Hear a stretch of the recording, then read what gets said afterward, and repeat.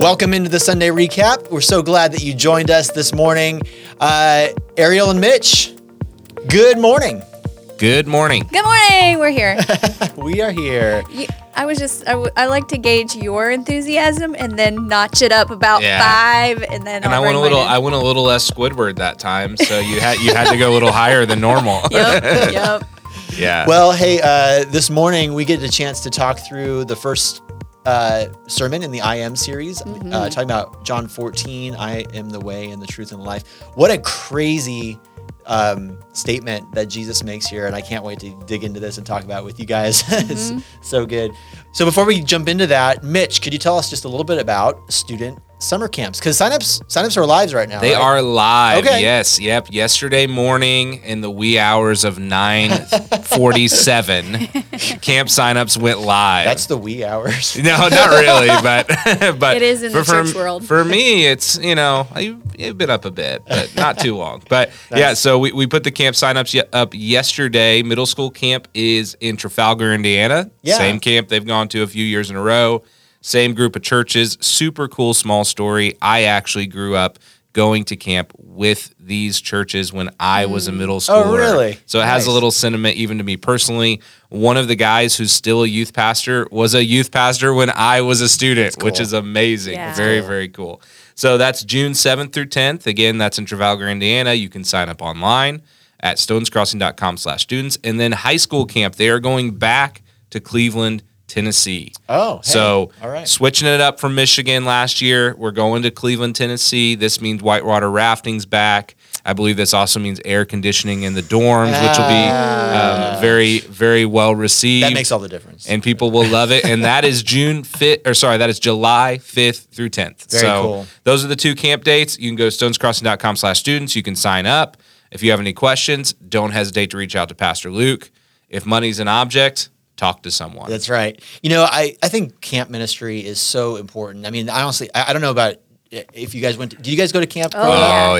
yeah. Yeah. Loved it. I actually became a Christian at camp. Yep. Like that was where I started going to church my junior year of high school. Got a lot of my questions answered, but that camp experience was it changed my life. Yep. Absolutely changed my life. So That's awesome. yeah. It loved camp. Yeah. Lived for camp. All about it. Yeah. I professed Christ for the first time at camp too. Yeah. Yep. Definitely. Big So deal. Well, I didn't, but that doesn't mean mine's less You important. just need that's a little, right. You're still saved, Mitch. It's okay. but you got to walk out your salvation amongst other middle Through camp. schoolers. Yes. That's so cool. Well, yeah, if you have a student at home, sign up for camp or talk to Luke about if you have questions about it. So that's awesome.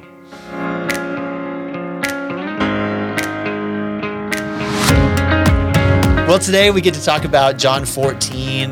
This is a really fascinating part of the Gospel of John because it's part of a larger section that is really, it's called the Upper Room Discourse. So it's this section where Jesus and his disciples are kind of sharing this evening together.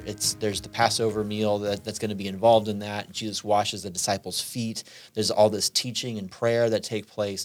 And so this is all between John 13 all the way to 16. And so you see this 4-chapter section that's really just laying out this incredible time that they're having together. And right in the middle of this is John 14:6, where Jesus makes this really, let's just be honest here. This is what would you call it? Audacious. Audacious. Audacious. That was the word I was thought it thinking was of, on the tip of your tongue. but I was not able to say. Yeah, but audacious statement. Like, I am the way, the truth, and the life is what he gets to. Now, I want to dig into that in just a little bit, but let's start over at verse 1 and start to walk through this. So, would someone read that? Would you read verses just 1 through 6? I can do that. Thanks. Let not your hearts be troubled. Believe in God. Believe also in me. In my Father's house are many rooms. If it were not so, would I have told you that I go to prepare a place for you? And if I go and prepare a place for you, I will come again, and I will take you to myself, and where I am, you may be also. And you know the way to where I'm going. Thomas said to him, Lord, we do not know where you're going. How can we know the way? Jesus said to him, I am the way, the truth, and the life. No one comes to the Father except through me. Awesome. Yeah, so right at the beginning, he jumps out of the gate. He says, "Let not your hearts be troubled." So this is Jesus. He's talking to his disciples. They're in the upper room. Why would his disciples be troubled at this point? Well, they are back in Jerusalem, correct? Yep. Yep. And they hadn't planned to go back to Jerusalem because that's where everybody wants to kill Jesus. Yeah. And so they are, I don't know if you would say they're hiding out, but they're probably laying low right now to have this celebration or this Passover feast together. Do you want to build on that? Yeah, I think that's spot on. And I don't want to steal Chris's moment because as we prepped, before this podcast, Chris had a really good observation about verse 1. Share it with the world, Chris. Wait a minute. What did I do? You don't remember your observation? What did I say? The thing from chapter 13. Oh. How Jesus said, Yeah. I'm teeing you up, man. Like, what are you talking about? No, okay. So what I thought was interesting is just a little bit before in chapter 13, verse 21, Jesus is troubled. It says that Jesus is troubled. It says after saying these things, Jesus was troubled in his spirit and testified, "Truly, truly, I say to you, one of you will betray me." Mm-hmm. And that was right after he'd just washed their feet, right? Yes. Yeah. Yeah. So, I mean, yeah, so that's a big reason why maybe they would be troubled. They're like, wait a minute, what are you talking about? But Yeah. you look troubled. Yeah. So, I just think that's a really interesting connection that I haven't seen. So thank you. Thank you, Mitch, for teeing that up for Chris. I'm like, I don't even know what's going on so I anymore. think it's really good because again, let not your hearts be troubled. If you take that as a command, let's say a command versus a encouragement. There's probably a better word for sure. it, but like an explicit command versus an encouragement. But if you make it a command, like do not let your hearts be troubled. Well, I mean, some people, would say, I'm trying. and I get this is within the context of this narrative, but they would say, I'm working really hard to not let my heart be troubled, but yet it still feels troubled. Yeah. Yeah. And so I think when you try to understand what this may mean in light of the entire context of the passage, and you see that, well, Jesus's heart was troubled. Yeah. Well, then you can understand that it's not so much about the emotion that you're experiencing, in the context of whatever circumstance you may be in, or even the circumstance they may be in this.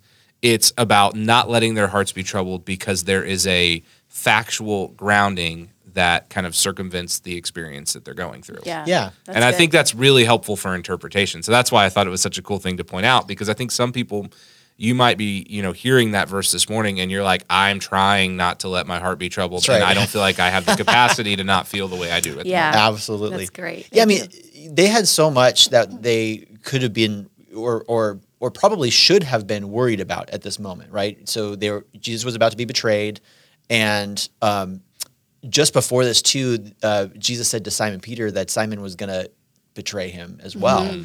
And so everyone's probably just like, man, this whole thing is falling apart.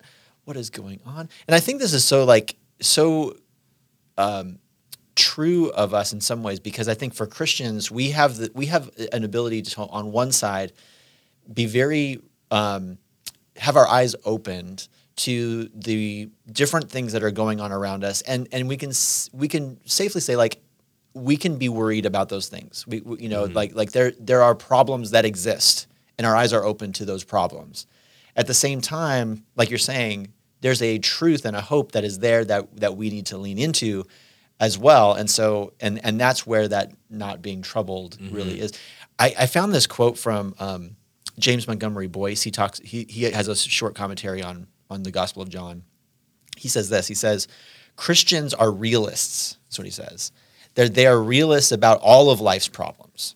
And at the same time, we must add that they are realists about the power of God and his promises. And this means that although there is cause to be troubled, nevertheless, there is even greater cause not to be. I'm like, yeah, like That's on the money. that's good. Yeah. Yeah, no, that's really good. So how might this relate then to, when we look at the troubles that they're dealing with and Jesus's exhortation to them to not be troubled? How should we approach this as Christians as we're dealing with worry, anxiety, all sorts of things like that?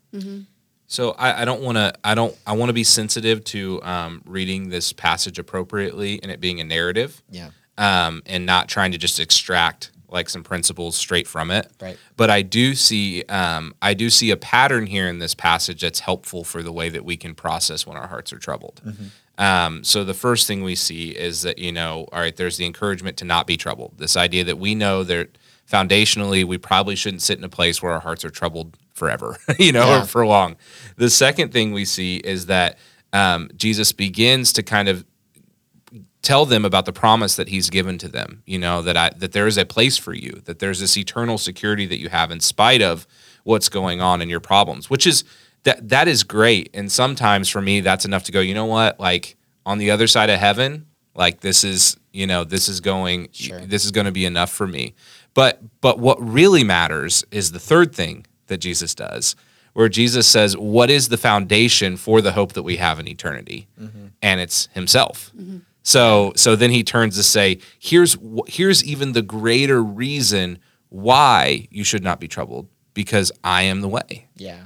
I am the truth and the life, and your faith is in me. So there's this eternal security that is great and is super helpful, but the eternal security is founded on the personhood of who Jesus is. And so this passage is not about presenting us a pattern. It's a passage about presenting us who Jesus is. Yeah. But I do think it is helpful to think about that pattern when you're working through troubles in your own life, to go, you know what? I'm going to register the circumstance that I'm going through. As Chris said, that being a realist, there is this trouble before me. I'm going to recognize the eternal security I have in spite of the circumstance I'm going through. But even more than just hoping for the good gift of heaven, I'm going to realize the person who is foundational to the security that I have in heaven. That's right. And I'm going to put my trust in him. Yeah. Because he's active and he's alive and he's working in this. I just think that's great. That's a great segue, because this is a series all about getting to know who Jesus is based on his own words, right? So we are really leaning into that. And I think that having just these facts that we can replay over and over in our mind, if we're going to be a realist about the things going on around us, that's so crucial to getting through day to day, is to rely on the person and the work of Jesus Christ. And I feel like I just came up with a 3-point sermon alliteration unintentionally there. You did. There you go. You've got to be a realist. You must be finishing seminary. You've got to recognize the eternal hope you have. And then what was the last one? Rest. You have to rest. And you got to realize is what I said, but you got to rest in the person who Jesus is. Nice. You can take that last one and credit me as the anonymous staff member again. Nice. Well, in practical terms, though, how does faith in the Father actually alleviate some of that worry? I mean, what does that actually do for? Like, because we've sort of said like that's what the antidote is, and that's what Scott said on Sunday. He said the key to a troubled, free heart is faith in the Father. But what does that actually then do for us? How does that actually change our worry into non-worry, or our troubledness into non-troubledness? What does that do? Practically, it gives us a different perspective, that we see that they are light and momentary afflictions, as Paul says, instead of this is the end, right. This will be the end of me, which is really easy to do mentally, is to see something in front of us that's very difficult, and to say that that's it. Yeah. It gives us an eternal perspective, but we go back to that a lot. I'm going to try to be brief, and I know I'm not going to, so I apologize. But so when Derek was giving a sermon about a year ago, I forget, he was giving the sermon, and on Thursday he was giving it to our staff, and I remember having this visual that what he was talking about is it's as if people come to church sometimes and they have a book bag of all their troubles on, and then they'll take their book bag off to like sit down for an hour, and then they'll just put the book bag back on and they leave. But what Christ offers is really to like leave the book bag at the feet of the cross. Yeah. To understand that he's carrying this trouble for you. Okay, now this is where I get less brief. So I had a really cool interaction At with least he teased it out. I had a really cool interaction with my grandma on Friday night. My grandma is someone that I would probably say for most of my life I would not believe she was a believer. But my grandma has MS. She's had MS lifelong, has battled with MS. Friday night, they came over. We had dinner. We've not seen her in a year because she's not seen anyone. And finally, she's had her second shot. It's been 2 weeks. She can see people now. So we're having dinner, just talking to my grandma. JC and my grandpa are upstairs looking at this shelf they're building. And as I'm talking to my grandma, she begins to share this story with me about a lady who pushed her to church on Sunday morning when she was in a rehab facility a couple months ago. And as this lady's pushing her to church, they go to church. My grandma doesn't really want to be there. Again, she's not somebody that really would profess to be a believer. And at the end of the church service, the lady's like, all right, now it's time to go to PT. Let's go, Barb. Let's go to PT. And the lady and my grandma said to her, I don't want to go to PT. I would rather die. She goes, I just don't want to do it today. And the lady said to her, she said, well, you don't have to go through PT alone. And then she says back to the lady, she goes, you just need to give that over to God. And she goes, why would I give anything over to God? I've not talked to him for my entire life. And the lady says, well, he's been there the entire time. So my grandma, praise to God, I'm going to keep the story short, but a lot of things line up where I think my grandma might actually have a faith in Jesus now through this lady kind of showing her the present opportunity for her to submit her pains before God. And her posture, her presence, the way that she was explaining relationships and things was different than I've ever heard her explain them before. Thankfulness for caretakers, the way she was thinking about other surgeries. It was as if her perspective was shifted because she recognized that there was a person that could carry her through the troubles of this life. Right. So a long example to say, I think that is what we're offered in Jesus. That when the Holy Spirit dwells inside of us, that our perspective shifts. And I think that is, in a sense, what it truly means to walk in this truth that Jesus is the way. That we can put our troubles in him, and now we can go through, the PT of our life, and deal with those things. Wow. So very cool, very Dude, cool moment Friday night. It was awesome. That's very incredible. awesome. That's awesome. Praise God.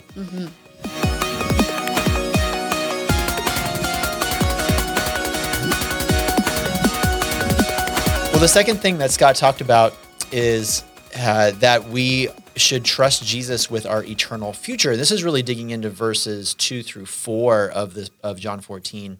In here he says, in my Father's house are many rooms. Now, this is just interesting because, he's talking about the troubles that they're experiencing now. He tells them to trust that, believe in God, believe also in me. But then in verse 2, Jesus puts their perspective on then eternity, which is what we've kind of been already alluding to. But he says, in my Father's house are many rooms. If it were not so, I would I have told you that I go to prepare a place for you? And that right there is what I think just blows my mind, is that Jesus says, look, I'm going to prepare a place specifically for you, for you. There's this like personal nature to this relationship where he knows you and he's going to go and prepare this place for you. As we look through the Bible at different passages that talk about the future, talk about heaven and the new heavens and new earth, what are some things that then get revealed to us about who God is that helps us to trust him even more here and now? I think of the attributes that we see that, may not be words that are found in the Bible, but are words that we have attributed to what we see in the scriptures of him being transcendent. So we know that he has been before all things and he will always be. And so we don't have to worry about him going away and that inheritance and that future dissipating. I think we also see just incredibly personal love that is faithful, like that hesed that we talked about a couple weeks ago, that is steadfast and doesn't rely on any of our works, that it will always be, it goes along with the transcendent, and that he's omnipotent. I know that he will not be thwarted. We see here that Satan entered Judas. We know that, while the enemy was trying to thwart God's plan, it cannot happen. And so this future that he prepares for us is eternal, and it is steadfast as well as his love. Absolutely. Yeah, I tend to think it just about the restorative nature of God. Ooh, You know, yeah. Scott really was mentioning kind of, you know, God making all things new in Revelation. Yeah. In this picture that we're given, and I often think of like our incapacity to completely restore things and our inability to really make things new. Like even in medicine, like we're just kind of band-aiding things together, you know, and we're figuring out like we may be able to create an artificial knee, but it's not as good as your real knee, you know, and that's true across all things. But see, what we're offered up in God is that, you know, we might talk about any conversation that the gospel speaks into, say like racial reconciliation. Well, there is no true reconciliation apart from God. And God, as the great, you know, reconciler, like is going to restore all things to their intended relationship on, you know, in heaven. And so God's going to restore the earth. You know, as we might burn through all our natural resources here on earth, guess what? You know, God has the capacity that He has endless resources. And so I think that's what I often think of, is it like the personal nature of this, and then in the macro sense that God is constantly restoring things. And He is the only one that is completely capable of doing that. Right. Yeah. Totally. That's good news for people who are physically dying. We know, like what you were saying with the healthcare, even if we are able to restore someone to health, eventually they will die, you know, but in God we are forever. It's just, it's amazing. Absolutely. Good word. I love it. I think too. I mean, I just recently read through and did a study on Isaiah, and looking through Isaiah, we see how much the future, the new heavens and new earth, is going to be marked with justice and righteousness and peace and trust. Like trust is a big thing. I mean, I think we've said it here on the podcast before, but like, you know, we live in houses with locks on them. You know, like. So we don't even begin to, I don't think begin to even understand what it means to live in a world where it's marked by trust. You know, we don't understand that. And this, I think, all just reveals the character of God, that God is just and He's righteous and He is merciful and that He loves every type of person, like what Scott brought up about like how people from every tribe and tongue and nation are going to be there. Like there's no one type of person that can claim some kind of superiority over another, you know, and we just don't live in a world that does that, you know. And so all of this gives us this bigger picture of who God is that then I think fills us with so much hope for the future. And again, I think gives us that perspective that we're all really longing for when things go crazy in our world, you know? Yeah. So one thing that I was thinking about this too was with Abraham. Think about like Abraham's story when it comes to finding his home, right? Abraham was called by God out of his, you know, family from Ur of the Chaldees to come to the land of Canaan. God promises him in Genesis chapter 12, like, here's the land. I'm going to give you and your family this land. And Abraham never really got the land. The only bit of land that he got was his grave by the end of the story.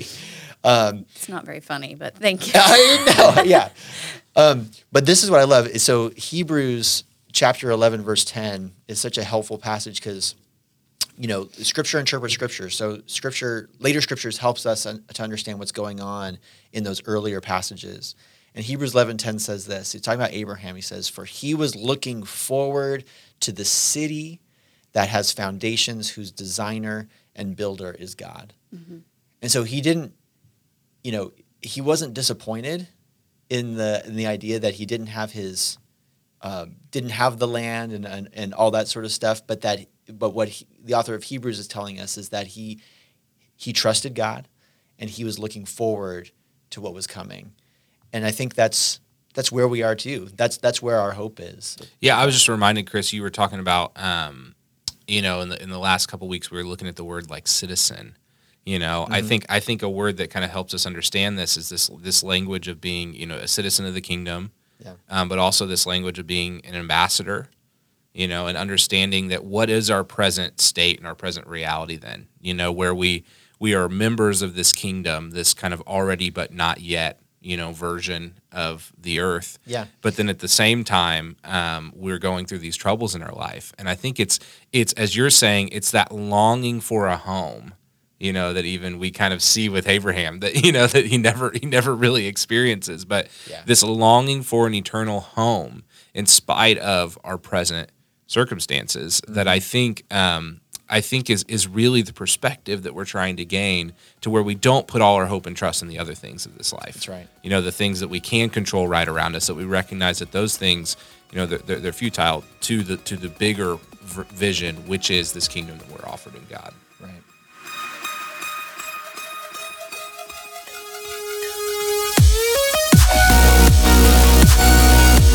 Well, let's go ahead and get to verse 6. So he says, this is Jesus speaking. Jesus said to them, I am the way and the truth and the life. No one comes to the Father except through me. This is a incredibly exclusive claim here, and it seems to fly in the face of everything that our culture right now wants to believe, especially in regard to things like relativism, which I think is one of the most pervasive worldviews that we have right now in our world. Really quick, for those that don't understand what relativism is, could we just unpack that a little bit? What is relativism? How does it sort of play itself out in our world right now? You've probably most commonly heard it referred to as, it doesn't matter what you believe, the kind of all roads lead to heaven, as long as you're a good person. Yeah, from a religious perspective, then it's like it plays out in that religious pluralism. Right. Yeah, totally. Right. Yeah. What's good for you may be different than what's good for me. Right. I'll live my truth, you live your truth. Right. Yeah, and say it's the kind of the you do you. You do you. Yeah. Like the you do you movement, and I'll do me, and we'll all be happy. Right. Absolutely. Until you rubs against me and it blows up. Yeah, then it blows up for sure. Yeah. Well, one of the ways that it kind of does blow up is because the last 20, 25 years, there's been a popular relativistic bumper sticker that floats around. It's the Coexist bumper sticker. You guys have probably seen that on cars and things like that out there. Okay, so the Coexist bumper sticker, I think, is an interesting statement when it comes to relativism, because what it's saying is, there's all these different religions that are in the world, and so we need to learn to coexist. We need to learn to almost affirm one another in the things that we believe. But the problem with that is that all of these religions each make an exclusive claim about their own religion. Right. So they're all kind of saying the same thing, that we're the only way. And yet then you have this whole other group that is this relativistic coexist group who are saying, no. Actually, none of you are really the right way. You're all just trying to get to the same place of just, and in most cases, it's higher morals. Everyone's just learning to be a better person, be a better human type of a thing. And that ends up being how they water down all of the religions into one thing, So really it's a tact for no religion at the end of the day. Yeah, it kind of is.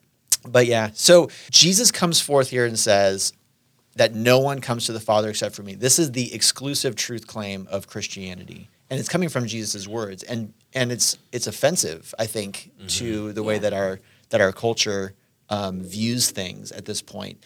How do we approach this with people who maybe are steeped in the worldview of relativism, and help them to see, this is what Christianity is actually teaching?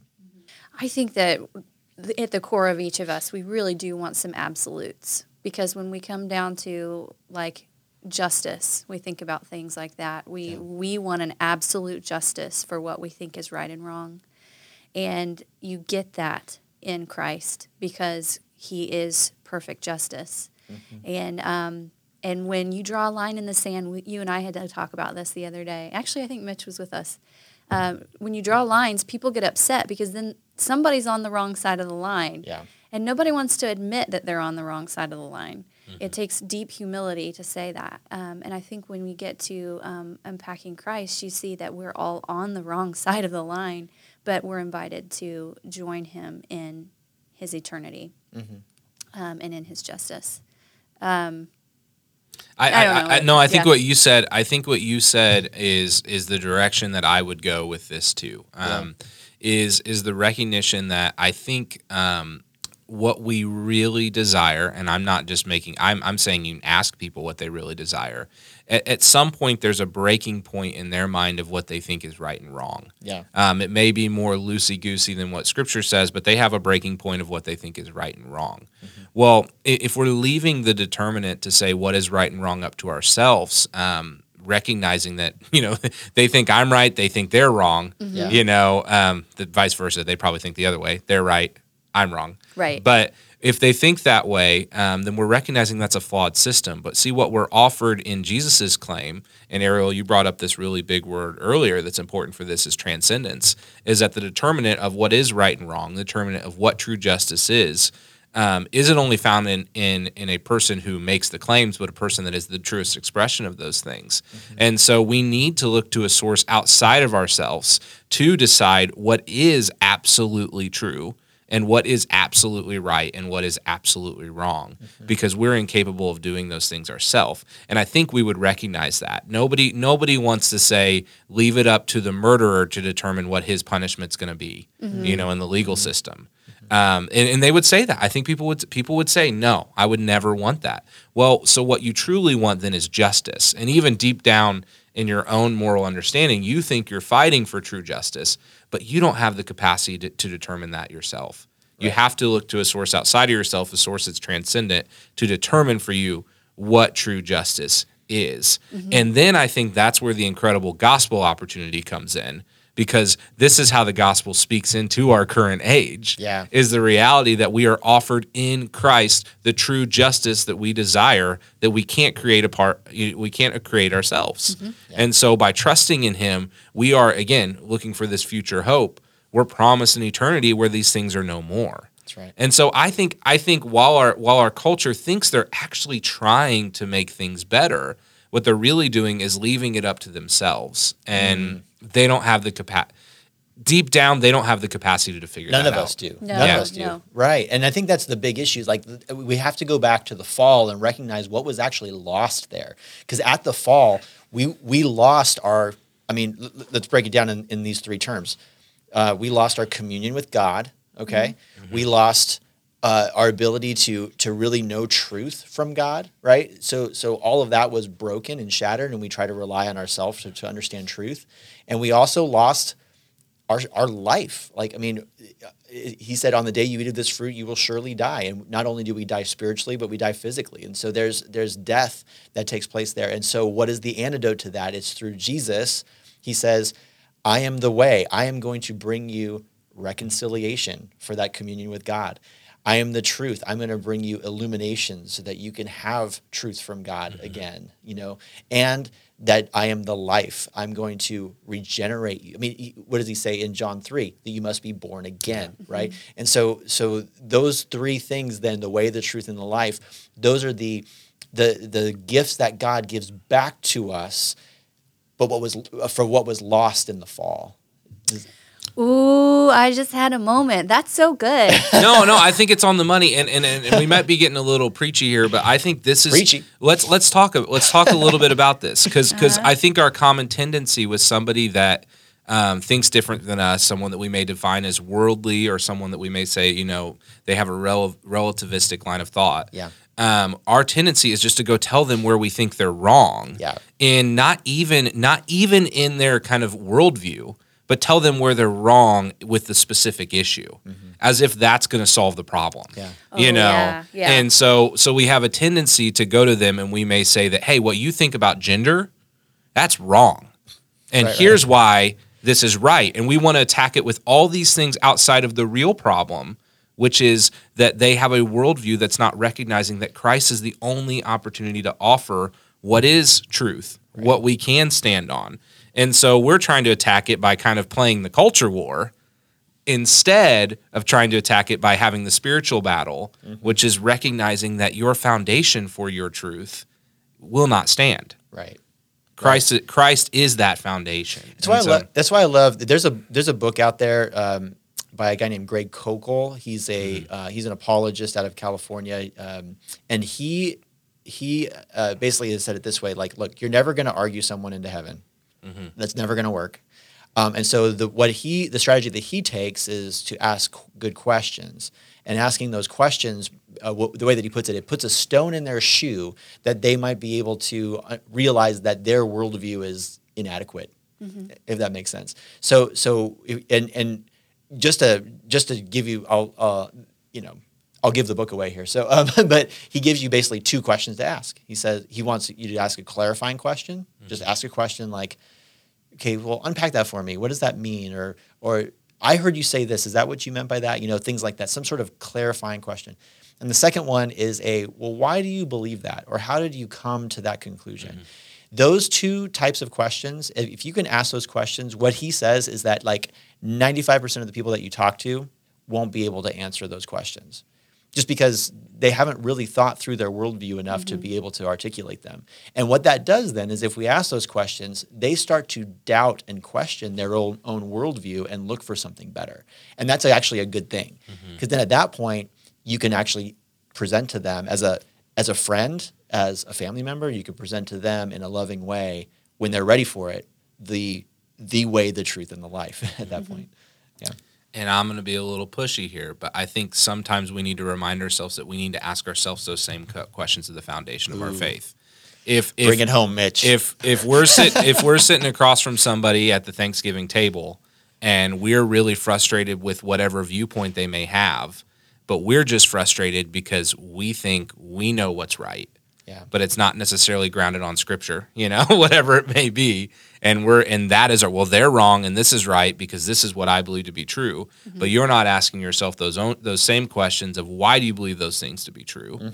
And are they foundational on the truth of scripture, or are they foundational on something else? Yep. Then you're playing into the same game That's right. that they are. So, and I've been talking with Ariel a lot about this. I'm not going to get specifically in the details, but I really believe that we need to be careful in just fighting the cultural battles. And what we really need to be fighting is the spiritual battles of what is the foundation of our faith. Is the foundation of our faith our beliefs, meaning the ethical issues and what we should think about them, and all Christians need to think the same and act the same, and society needs to be the same? Right. Or is the foundation of our faith Jesus Christ and the truth of who he says he is? And if those things are foundational, then that's the lens in which we live our lives. Yeah. But we need to make sure that's what we're doing, and we're not just getting caught up in the culture wars to where we can't actually answer the same questions we're asking somebody else to. Because really, that's just modern legalism, right? Yep. Yeah. Absolutely. Well, that's actually kind of leads us into our last question here, because I think that this is one way, what you're talking about here, asking ourselves those same questions is one way to kind of help us to grow and to think about those things. But what else can we do to remind ourselves of God's great strength and God's promises when we feel overwhelmed by the world? How can we kind of get ourselves regrounded in those things? Help us. What do you guys do to help to reground yourself in that?